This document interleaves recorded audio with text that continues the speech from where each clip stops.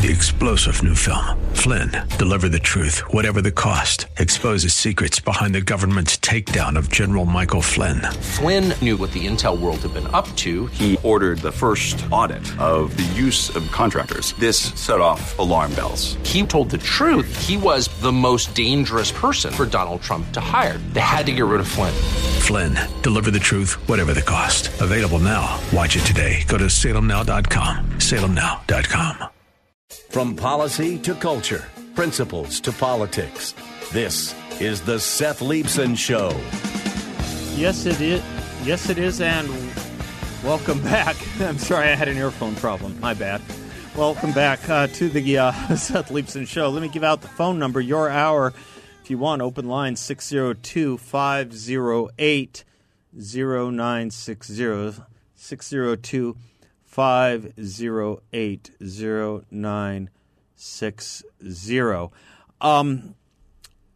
There was a column in the Wall Street Journal that I wanted to share with you from Jason Riley.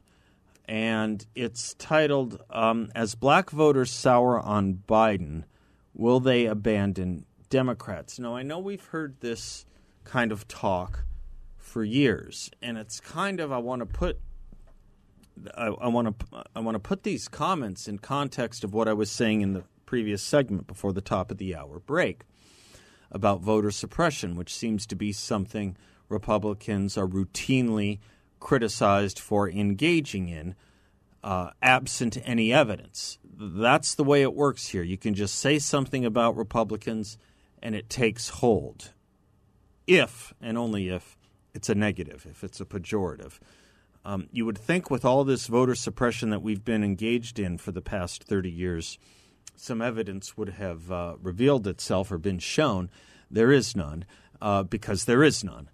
And yet that's what we're continually being accused of engaging in, because somehow, some way, we still happen to believe that the 14th Amendment, Section 2, when it says all persons, it means all persons, and we don't believe in divvying districts up necessarily based on the racial or ethnic makeup of a state. Though we engage in it, I think we do so with the greatest of diffidence. We should do so with the greatest of diffidence until we can overturn the rules that require us to do this, because I think it is odious to believe that someone's ethnicity or race dictates how they should think, believe, vote, or act. In fact, that is nearly the definition of prejudice and racism, that their race dictates their behavior, thought, actions, policies, and beliefs. It shouldn't. You give me, just to put a highlight on it, without knowing who these people are, if you were to put a picture of, let's say Shelby Steele, since he's not that recognizable, he doesn't do a lot of TV. If you put Shelby Steele next to, a congressman from the CBC or next to Kamala Harris, would you know how Shelby Steele votes? Well, the leftist has the notion that he should vote the same way the picture of Kamala Harris intones. That's what they believe. They believe you got it from Joe Biden. You got it from Joe Biden when he told Charlemagne that if you don't vote for me, you ain't black. That is how the Democrats believe, that race dictates, ethnicity dictates how you think and how you should think, how you vote and how you should vote. That may be changing. We thought under Donald Trump we were making inroads. And indeed, he did improve for Republican presidential candidate the numbers and the percentages for which African Americans were willing to vote for him. But it wasn't big enough. It wasn't strong enough. So here's Jason Riley in the Wall Street Journal saying this may be changing. It may be changing. A piece in New York Magazine reports that in the House races in 2018, Democrats actually won a smaller share of the African-American vote than they had in the 2016 presidential election. Now he goes on to say Joe Biden did win 92% of black voters in 2020, no doubt benefiting from having been Mr. Obama's vice president, but it's been all downhill since then. His job approval rating among all voters is down. We all know this. But among black Americans, it's been cratering. An NBC News poll shows that black support for the president, which was at 83% just last spring, has cratered to 64%. I always get caught up on this. A Quinnipiac survey showed the same 22-point decline in black support for Mr. Biden during his first year in office.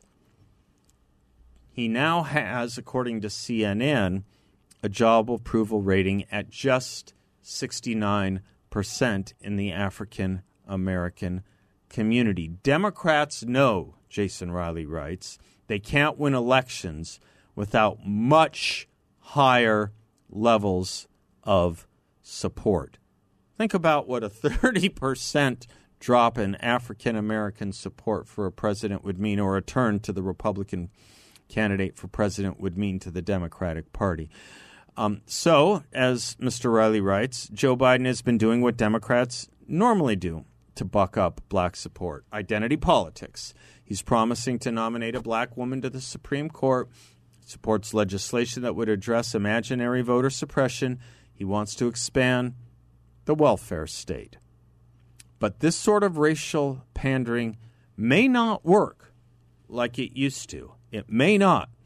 The country has witnessed a lot of political norm breaking over the last several years, particularly in the Donald Trump era, and less black support for the Democratic Party could be a part of the trend. It's easy to forget how bad things were for blacks economically during the Obama presidency. You wouldn't think it was true, but it was true. Black unemployment didn't fall below double digits until the third year of Mr. Obama's second term. Second to last year of Barack Obama's second term. Unemployment in the black community was double digits until then. Prior to the pandemic, black unemployment under Mr. Trump, however, reached record lows, and black wages rose at a faster rate than white wages. Mr. Obama may have symbolized racial progress symbolically, but you can't pay the rent with symbolism, Jason Riley writes. He goes on to say, the black experience in America partly explains why minority support for Mr. Trump ticked up in 2020. It might also explain why blacks have soured on Mr. Biden. Inflation, which the current administration first denied and then played down. How did they play it down? Do you remember? They said it would be temporary. Is at a 40-year high. Blacks are overrepresented among low-income workers who are watching prices rise faster than their wages. Think about what it means. How long ago was it? Not long ago, when almost every Democrat was talking about how most Americans are only a few $100s away from not being able to support themselves if they lose their paycheck. They only have a few $100s in savings. Now think about what inflation has done to that same portion of the American population. It's increased their pricing $250 a month. If you only have a few $100s to spare, think about what $250 more a month without having gotten a raise means because of inflation. It means when it comes to buying food, means when it comes to spending on anything. Paying your rent, paying your mortgage. $250 a month is a lot of money for a lot of people who can't afford it, and the wages haven't risen to meet it. Mr. Biden's efforts to appease his party's progressive wing are also costing him black support, according to Mr. Riley. who himself, I should say, maybe is a black American, is an African American. Black politicians and activists, he writes, tend to be far more liberal than the average black voter. This I believe to be true, too, in my experience. On issue after issue, school choice, defunding the police, voter ID, racial preferences, individual black Americans hold more conservative views than the elites who claim to represent them. Notice how many people aren't black who make claims to these policies, who are against school choice, who are in favor of defunding the police, who are against voter ID. Think about it. Last time you saw a spokesman, 9 out of 10 times it's not a black spokesman. It's a white spokesman. Let me return on much of this when I come back, and I will be right back. 602-508-0960. Welcome back to the Seth Leibsohn Show. 602-508-0960 is the number if you'd like to join the conversation. I was reading from Jason Riley's piece in the Wall Street Journal. I always read Jason Riley's, really insightful.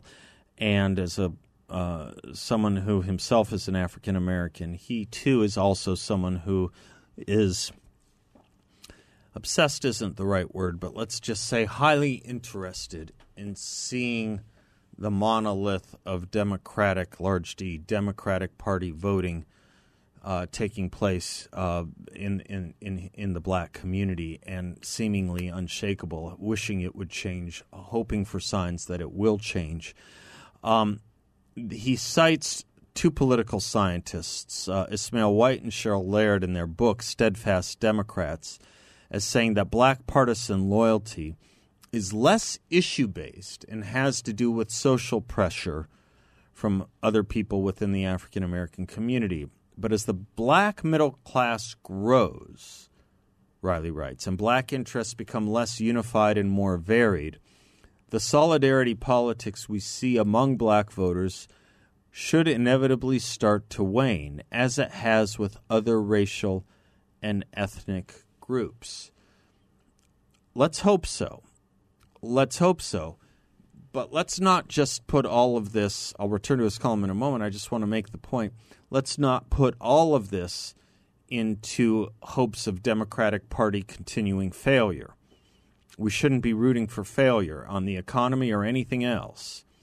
And it's not enough to say, well, the Democrats are failing the black community. It's not enough to say that. What we have to do as conservatives, what we have to do as Republicans, is engage on these very issues in a way where we are not afraid. And I understand very well why we are afraid, why so many are, not me. Well, so many are afraid, and not all of them, not everyone. Donald Trump wasn't afraid. He went in and he got more votes. He got a higher percentage of the vote because he went in to the black communities and campaigned there and talked to them about the things that he thought he could help them with. And son of a gun, he did, as the numbers that I cited in the previous segment revealed. There are larger trends that Mr. Biden and his party are up against, Mr. Riley writes, and the question is whether Republicans will take advantage of the situation. Will we? Will we start talking about business ownership? Will we start talking about business growth more? Will we start talking about home ownership? Will we start talking about getting more people into an ownership society, which isn't, I have to step back and say we just say things like ownership society as if that's self-explanatory. Think about what it means to own something. Think about what it means. There's a pride in ownership. That's an expression. You take pride in something. You have an investment in it. You have skin in the game. You care about it. You want to nurture it. You want to protect it. You want to grow it. As Jack Kemp said, like to say, when's the last time anyone took a rental car to the car wash, right? When's the last time anyone took a rental car to the car wash? So Riley is thinking that there are some openings here. The economic gains, he writes, we experienced prior to the pandemic were real, and no one benefited more than the black community. The establishment media ignored the story, but Republicans could do worse than talk about it nonstop between now and November. But not just that. And I understand if Donald Trump and memories of Donald Trump may not be the right thing for a certain candidate to speak about in certain times, certain places, certain communities, certain states. I can appreciate that. Talk about the policies or talk about Ronald Reagan as well.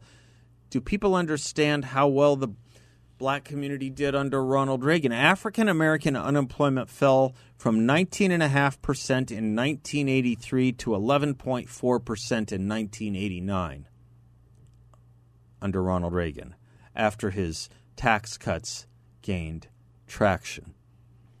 It's not enough that unemployment fell. Black-owned businesses saw income rise from $12.4 billion in 1982 to a whopping $18.1 billion in 1987, an annual average growth rate of 7.9%. Think about that. David Schweikert was on with us about this time an hour ago, talking about the Atlanta Fed. I think it was the Atlanta Fed, but one of the Federal Reserves is projecting 1% economic growth or 1.1% economic growth. That's a miserable number. We should never tolerate a number like 1 or 1.1%. Under Ronald Reagan, just among the African-American community, you had an annual growth rate in black-owned businesses alone of practically 8%, 7.9%. The black middle class expanded by 1/3 during the Reagan years. Do people know that? Do people know that? And it's not because of Reagan. And it's not because of Trump. It's because of the policies that they engaged in, the opportunity policies, the growth policies. That's the kind of thing we should be talking about if we care about this issue, and I know we all do. I know we all do. It's hard in respect that they continually try to turn us off within the black community or shut us down in wanting to approach issues and talk about issues that might be good in the black community. It's hard because they call you a racist. Ask them to prove it. Ask them to prove it. Because what their strategy is to plaster the name, the epithet racist or racism on anything they don't like. It simply stands for Republican. Well, Republican shouldn't stand for racist, and it doesn't stand for racism. And I'd like to think that our history and our legacy teaches the rest of the country that it doesn't and it shouldn't. When Joe Biden gave that horrible speech in Georgia saying, are you on the side of Bull Connor or Martin Luther King? Are you on the side of Jefferson Davis, or what did he contrast that with? Abraham Lincoln. I'm surprised he said that. George Wallace, who he also invoked, are you on the side of George Wallace or whoever he contrasted it with? I'm surprised he said that because those were Democratic Party problems. Those were Democratic Party leaders. Those were Democratic Party politicians. Bull Connor, George Wallace, all of them. No one gave George Wallace a harder time on television that I had ever seen than William F. Buckley Jr. on Firing Line. Go back and watch it. Go back and watch it. You can do this with YouTube now or whatever video service you like. The Firing Line episodes from the 60s, 70s, all of them from the 60s to the 90s are available. No one gave George Wallace a harder time. And no one gave him an easier time than the Democratic Party, which is why that was the party he chose to affiliate with. So I was a bit surprised to see Joe Biden try and do that. But that's the world we live in. Everything is inverted. And if, in the modern parlance, you want to condemn a party or a policy you don't like, whether it has anything or nothing to do with race, you simply call it racist. That's what we've become. I'll say something more about that when we come right back. Welcome back to the Seth Leibsohn Show. I'm always just stopped when I hear that voice. Such a good voice. Such a tragedy it's been silenced due to his disease. We send our best thoughts always to Randy Travis. He's been suffering and been rendered mute for some time now. What a shame. What a great voice. Someone was asking me the other day. It wasn't on the air. It was a friend of mine. We were talking about great country music and who kind of is most responsible for making it popular again. And I said, I said, aside from the ladies in the 90s, I think you have to go to – someone said I think it was Garth Brooks. That's what it was. He said it was Garth Brooks. I said, I think before Garth it was Randy Travis. I think Randy Travis did it before Garth. Garth brought in a new generation of listeners and kind of helped change country music a little bit, and he brought a new element to it. But I think Randy Travis gets a little more credit. Garth is still out there doing great work, of course. Anyway, I digress. 602-508-0960. I was making the point that the modern political dialogue and rhetoric of the day is to plaster racism and charge racism against any policy, regardless of whether it has anything to do with race. Did my monologue on Monday on this. Jennifer Say. Do you know who Jennifer Say is? I spent my monologue on Monday paying tribute to her. She's a leftist in San Francisco. She describes herself as left of center. She was a brand president and executive vice president at the Levi Strauss Company in San Francisco. And she was working in her spare time, not on her company time, and never identifying herself as an employee of Levi Strauss. She spent all her time working to get schools back open. And internally, she tried to get the company to get behind opening schools, and they shut her down. They said, we're not about these hyper-local issues, though they were about every other issue under the sun, including transgender rights in local places like San Francisco. So they ultimately dismissed her. They ultimately dismissed her from Levi Strauss because they said her campaign to open the schools was racist. Racist. The campaign to open schools was racist. Now, San Francisco and schools are in the news an awful lot today. And it's a weird thing when you see that 3 school board members were recalled by 70% or more of the vote in each one of those recalls. That's what I saw, 70% or more of the vote. It'd be an interesting question for a journalist to ask Nancy Pelosi. She's not shy of doing interviews. I'll hand that to her. I will give her credit for doing what Joe Biden and Kamala Harris won't. She'll actually sit for almost any major interview. You see her on almost every Sunday. She'll do it. She's widely available for interviews, and I'll hand her credit for that. That's something Hillary Clinton couldn't say, something Joe Biden and Kamala Harris can't today say. Nancy Pelosi does it. What she says is another thing, but she's willing to do it. You know what a good question would be for a reporter to ask her? How'd she vote on these recalls? Happened in her city. Do you think she voted to recall any of these 3 school board members? That would be an interesting thing for someone to ask her. Anyway, back to Jennifer Say and Levi Strauss being dismissed for racism for the crime of campaigning to open the schools in San Francisco, which was the crime, political crime, that these 3 school board members were ousted over. Not doing enough to open the schools. San Francisco residents wanted their schools open. What parents don't want their schools open? She was fired for racism. The Racist Act, again, wanting nothing more than the schools to be open and accessible, which, as I have to point out, aside from the 70+% of the voters in San Francisco, is the same thing that has been wanted for years by everyone, from parents, children, teachers, and teachers' children, and probably more nonprofits than any other dedicated to helping schools out. Probably.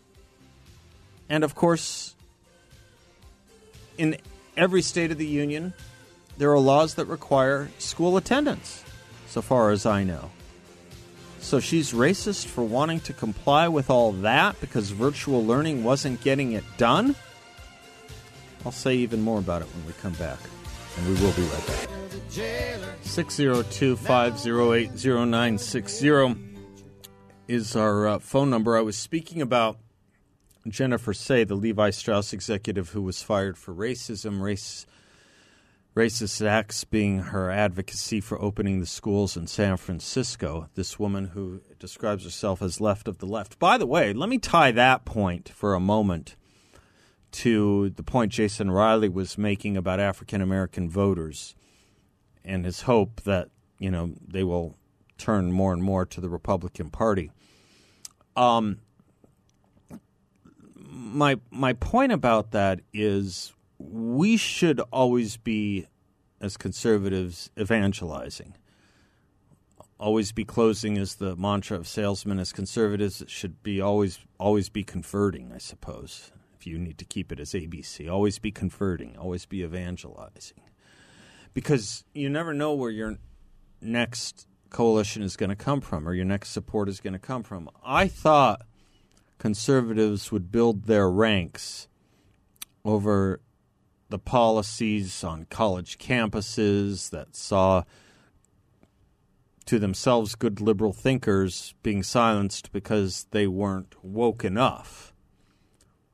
I thought we might see converts from liberals who were silenced because they didn't buy into the progressive agenda. You think of those professors at Oregon State, Heather Haying and her husband, who were, they thought, good lefties until they got the ire of their university for refusing not to teach on a day the university proclaimed no whites should attend classes or teach classes.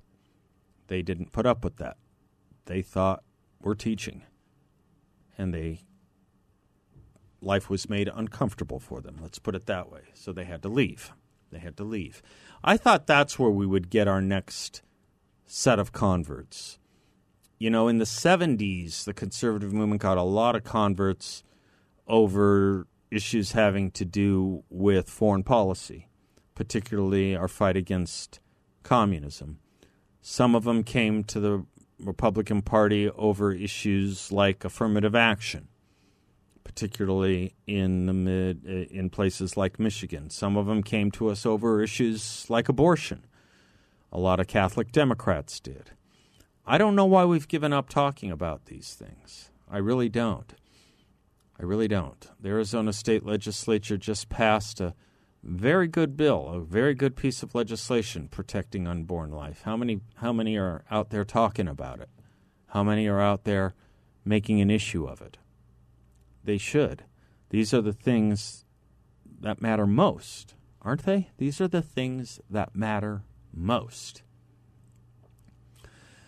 But I'm thinking now, if we're going to get our next set of converts, it may be over what we've seen during COVID.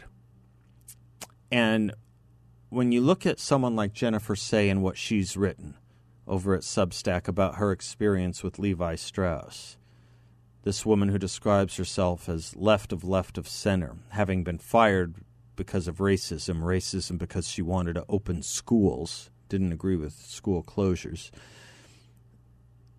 There becomes a point of political allegiance to a party that is so vicious and nonsensical at the same time, you truly do think you're living in 1984, up with which you will no longer put. Does it mean they'll become Republicans immediately? No. The way most of these political conversions work is you find your own party is no longer responsive to your interests, and you take a look at the other party on it, whether it was affirmative action or whether it was our confrontation with the Soviet Union in the 70s or whether it was the abortion issue with the Catholic Democrats in Michigan that turned so strongly for Reagan. You come kind of looking to the other party on one issue, and then you slowly realize the water's just fine. And more, you realize, because of what Tina was saying, the conservative program takes a look at the whole person, takes a look at the whole economy of the universe. We're not just about individual issues, which is why there is more dissent within the conservative movement, which is why there is more disagreement within the Republican Party than there is within the Democratic Party. You don't find a lot of dissension within the Democratic Party or within the left. You just don't find it like you do in the conservative movement. Because on the individual specific policies here and there, we do have disagreements. But when we look at the whole picture, the whole man, the whole country, we are at our best, and those differences tend to end up being rather small. Flat tax versus consumption versus just simply lowering marginal tax rates. Yeah, we have our own opinions as conservatives and Republicans and disagreements about those things. But the general direction is for economic growth, individual prosperity, and less confiscation. And so we'll all stay under the same tent as we work towards any one of those three, just to take one example of places where we have dissent or dissensions or disagreements amongst ourselves. You don't have that. You don't have those disagreements in the Democratic Party. You just don't, because they are all about the specifics. They are all about the specifics. In any event, that's how conversions tend to work. You come in and you find that with one issue, you're in more and more agreement with the other party, the Republican Party, and then you find another one, and then another one, and then another one, and then you have them. So I am hoping people like Jennifer Say will look at us and say, well, okay, maybe this year I don't go out and work for the Democrats. And then maybe 2 years from there, you go out and say, well, I like this Republican, or I like the Republicans on this issue. And then you go and increase and build on that. Because it's awfully hard when you think you're doing the right thing by yourself, by your country, by your family, by your children, to then be called a racist.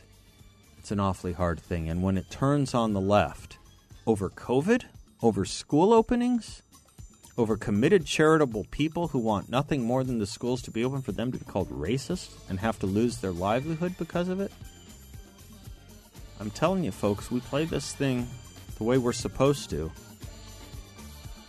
The country is our oyster for the Republican Party. Play it smart and play it right.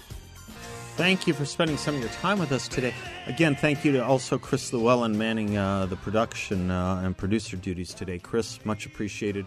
Bill will be back tomorrow. As you know, I am consumed with the book 1984, continually finding things from that book that apply to our times. And when you think about what's been done in the name of science in this country, which is to say no science, or absurd science, or controversial science, or controvertible science, I thought this passage all the more relevant. All members of the inner party believe in this coming conquest as an article of faith is to be achieved either by gradually acquiring more and more territory and so building up an overwhelming preponderance of power, or by the discovery of some new and unanswerable weapon.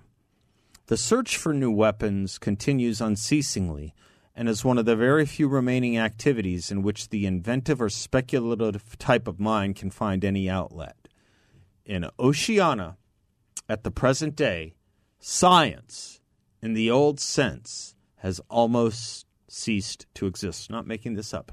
Listen to this. In Oceania, at the present day, science, in the old sense, has almost ceased to exist. In Newspeak, think about what we're allowed to talk about and say on Twitter or Facebook or other social media before we're getting banned. Newspeak. In Newspeak, there is no word for science. The empirical method of thought on which all the scientific achievements of the past were founded is opposed to the most fundamental principles of socialism. And even technological progress only happens when its products can in some way be used for the diminishing of human liberty. Think about that. Even technological progress only happens when its products can in some way be used for the diminishing of human liberty. Think about that. Have a great rest of your evening, your day, your afternoon, however you count it. God bless you all. Until tomorrow, class is dismissed. 3-star General Michael J. Flynn, head of the Pentagon Intelligence Agency, knew all the government's dirty secrets. He was one of the most respected generals in the military. Flynn knew what the intel world had been up to. He understood its funding. He ordered the first audit of the use of contractors. This set off alarm bells. The explosive new documentary, Flynn, Deliver the Truth, Whatever the Cost, uncovers the facts behind this scandal. Flynn told the truth. He was the most dangerous person for Donald Trump to hire. I find out the worst enemy that I'm going to face in my life is right here in America. They took my assessment and they wanted me to change it. And I was like, I'm not changing it. They had to get rid of Flynn. With in-depth interviews, archival footage, and never-before-seen personal records of the man behind the headlines. I just felt like I was drowning. Flynn, Deliver the Truth, Whatever the Cost. Available now. Watch it today. Go to salemnow.com. salemnow.com.